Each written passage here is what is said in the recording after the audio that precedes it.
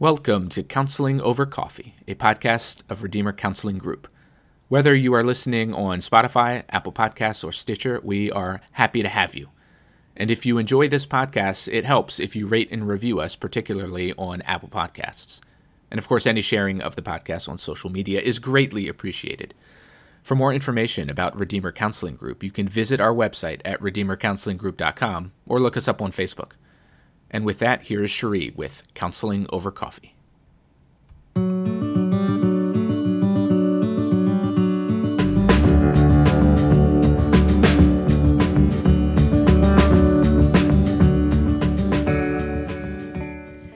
So for those who are listening this week, the week the episode dropped, happy Thanksgiving. This is one of my favorite weeks of the year, when I get to prepare our home for all my people, my kids and the new kids, as we call our in-law children, and of course, our 18 grandchildren. It's loud and crazy, but we love it, and I hope that you have a wonderful time with whoever you'll be spending the holiday weekend with.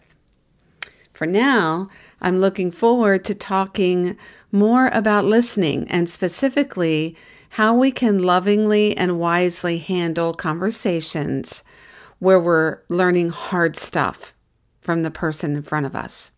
This takes us back to an earlier podcast where I shared with you a phrase I learned from Dr. Ed Welch about becoming an expert at the person in front of you. That person may be a friend or a spouse, a coworker, a parent or a child, or in my case, a grandchild. But what happens when our growth in listening leads to people feeling comfortable opening up hard things happening in their lives to us? And how can we not damage what Dr. David Powlison calls the fine china that they are entrusting into our hearts and hands as they open up about risky situations? So that fine china thought made me remember something, a different metaphor that I felt like God gave me a few weeks ago. I was sitting on my couch talking with my friend Pam, who was here out of town, about things going on in our lives. And she shared some hard and good things happening with her and then asked me how Benny and I were doing. And because Pam and I have regular text and phone contact, she's pretty current on what's happening in our lives. So I didn't need to go into a lot of details, but I shared a picture I felt God had given me, I think the week before. And the picture was of a patchwork quilt.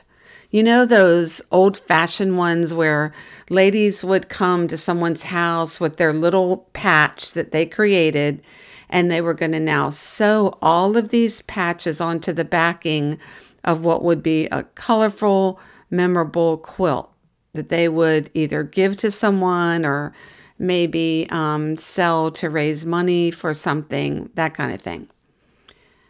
Then picture that some of the women who arrive with their patches bring something that's dark, and honestly, it's unattractive. It's unlike all the other colorful, sentimental patches. Their patches look like something that should be tossed aside rather than included in this beautiful quilt, but they're there. And I told my friend Pam that my life feels kind of like that quilt. So many stunning patches of joy and promise and God's kindness and blessing, but then there are these patches that seem ugly and like they don't belong. And when I'm up close to the quilt, it's like all I can see is these ugly patches, these dark ones that aren't pretty and attractive. They stick out, and I wish I could take them away because then the quilt would be prettier. But as I back step by step back away from the quilt, I can see that the more plain and ugly patches actually blend in well. In fact, they add contrast and they add to its beauty.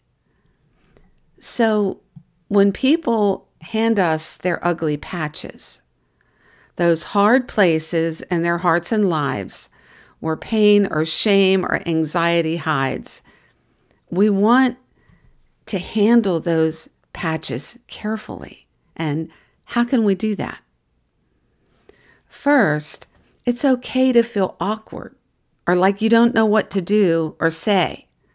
Even as a counselor, I get into situations where I don't know what to ask or say next. And sometimes the best thing for me to say is, I just don't know what to say, other than thank you so much for sharing that with me. Sometimes this gives me time to just slow down my thoughts enough to ask a question that invites them to share more, even if it's just a simple, would you like to share more with me about this? Some of my most meaningful conversations are those that require me to humbly admit that I feel inadequate to know what to say or do that is helpful, and just ask if they'd like to keep talking. And then second, remember the things we've talked about so far about listening. Not trying to fix the person with good advice, even if it's actually good. Most people aren't looking for advice. They're longing for a friend to just demonstrate that they're not alone. And don't draw the conversation back to yourself, especially when you don't know what to say otherwise. Sometimes silence is the right and best way to respond to someone's fine china in the moment, even that awkward silence that's only 5 or 10 seconds. And then I was thinking about this. The third way we handle those dark patches people hand us is probably the most obvious one, and that's to extend compassion. Compassion expressed in verbal or even nonverbal ways. That gentle squeeze of their hand or their shoulder, the warm eye contact that says, I can see this is hard and I really feel for you. Responding well to your friend's words and struggles doesn't have to happen, in big ways. Remember, it's in everyday encounters, those ordinary situations where real ministry happens most. Chats or quick greetings or brief conversations that we might minimize or even forget are far more important than we realize. They pave a path, step by step forward, for people to then think of us when the hard stuff comes. But most important is this. I love this. In small ways, we want to help people take that dark, seemingly ugly patch and add it to the quilt of all the ways God is providing for and blessing them in ways they probably can't see.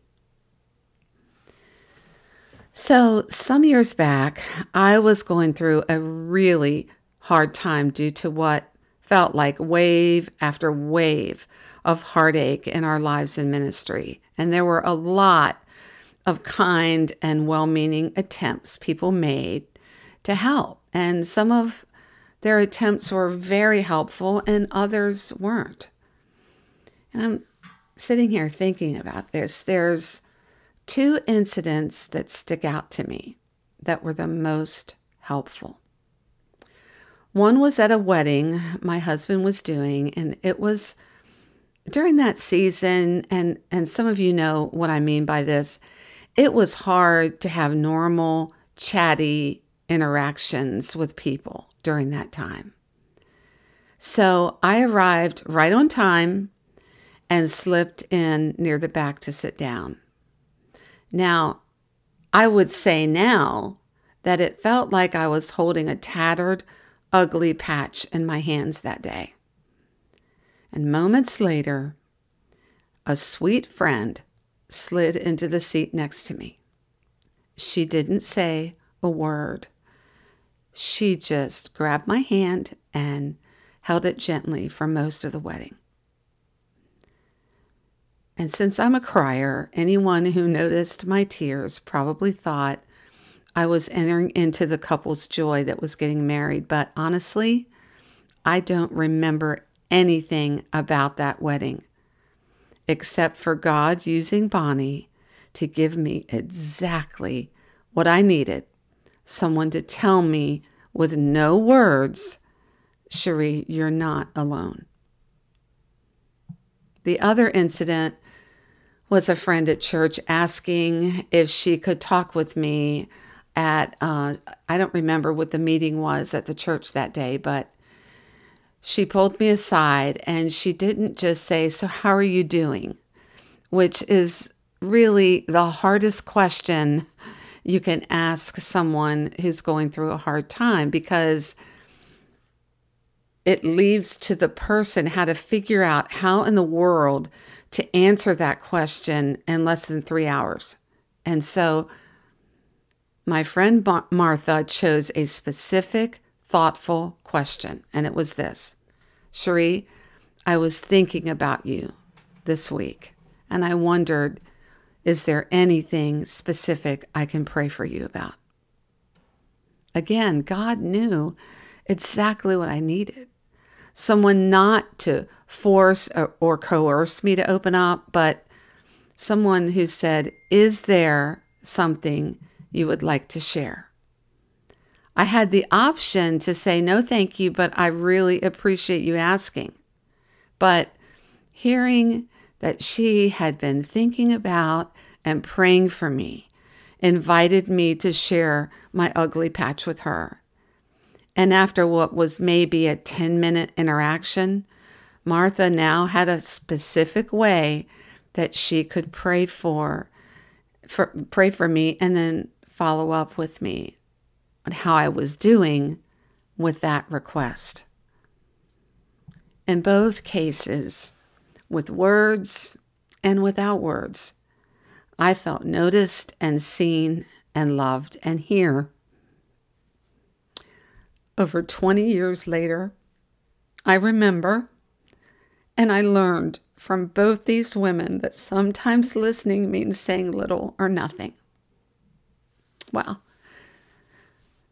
this podcast has taken a different turn than I anticipated, yet I hope it's a turn that puts what I'm talking about concerning listening on a broader and fuller display than simply learning to ask good questions.